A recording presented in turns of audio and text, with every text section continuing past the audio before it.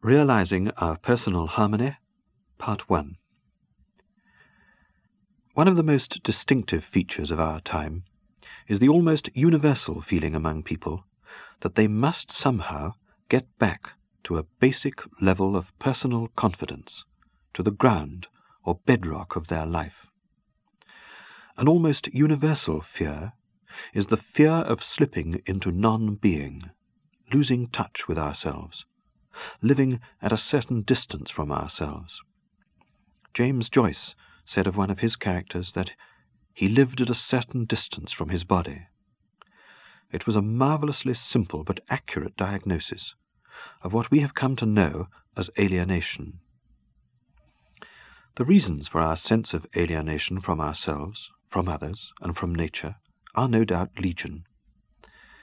But there are perhaps two particular causes, and the first is our evasion of personal responsibility.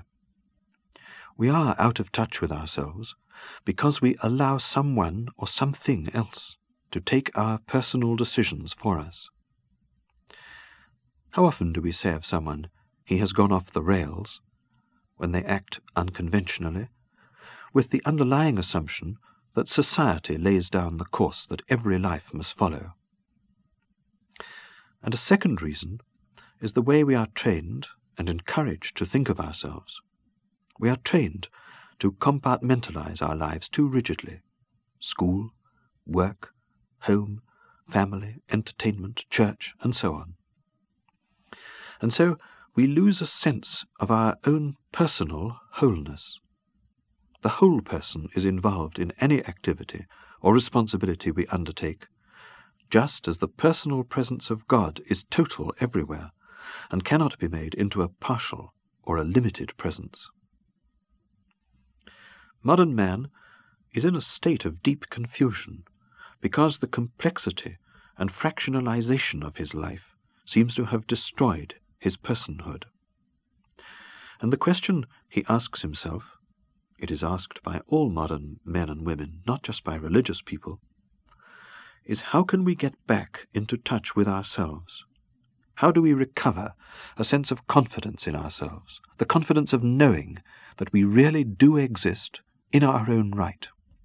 It is a question we must ask and answer, because without this basic confidence in our own existence, we have not the courage to go out from ourselves to meet the other. And without the other, we do not become fully ourselves. There is also a kind of universal instinct that warns us that the answer to this question is not found in the way of cerebral self-analysis. To discover our essential harmony and wholeness, which is what finding oneself means, we cannot concentrate on just one limited part of our being. The particular rediscovery that modern man is making, though it is also a new discovery, is that reality can only be known as a whole, not in parts, and that this total apprehension can only be realized in silence. We see this truth being discovered in many areas of life and thought today. Abstract art, for example, defies or renounces any meaningful linguistic equivalent. We cannot talk about different shades of maroon on canvas. And Wittgenstein, perhaps more than any other modern writer, has brought us to the brink of saying that language cannot be trusted to represent the truth.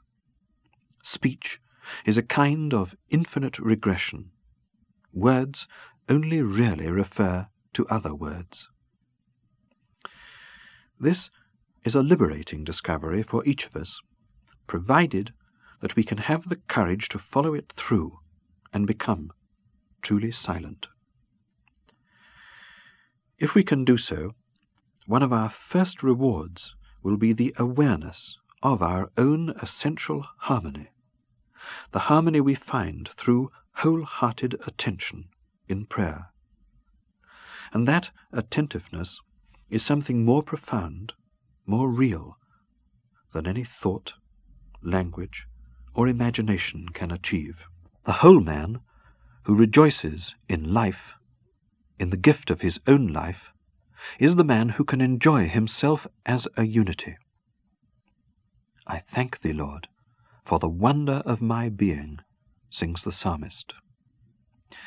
Our task in meditation is to allow our unity to be restored, and for our scattered parts to move back into their proper, harmonious alignment to the center of our being. To do this, we must not scatter ourselves further. We have to concentrate, to move towards our center.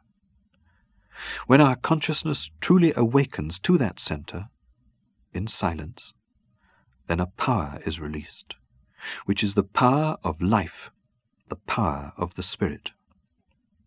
In that power, we are reformed, reunited, recreated.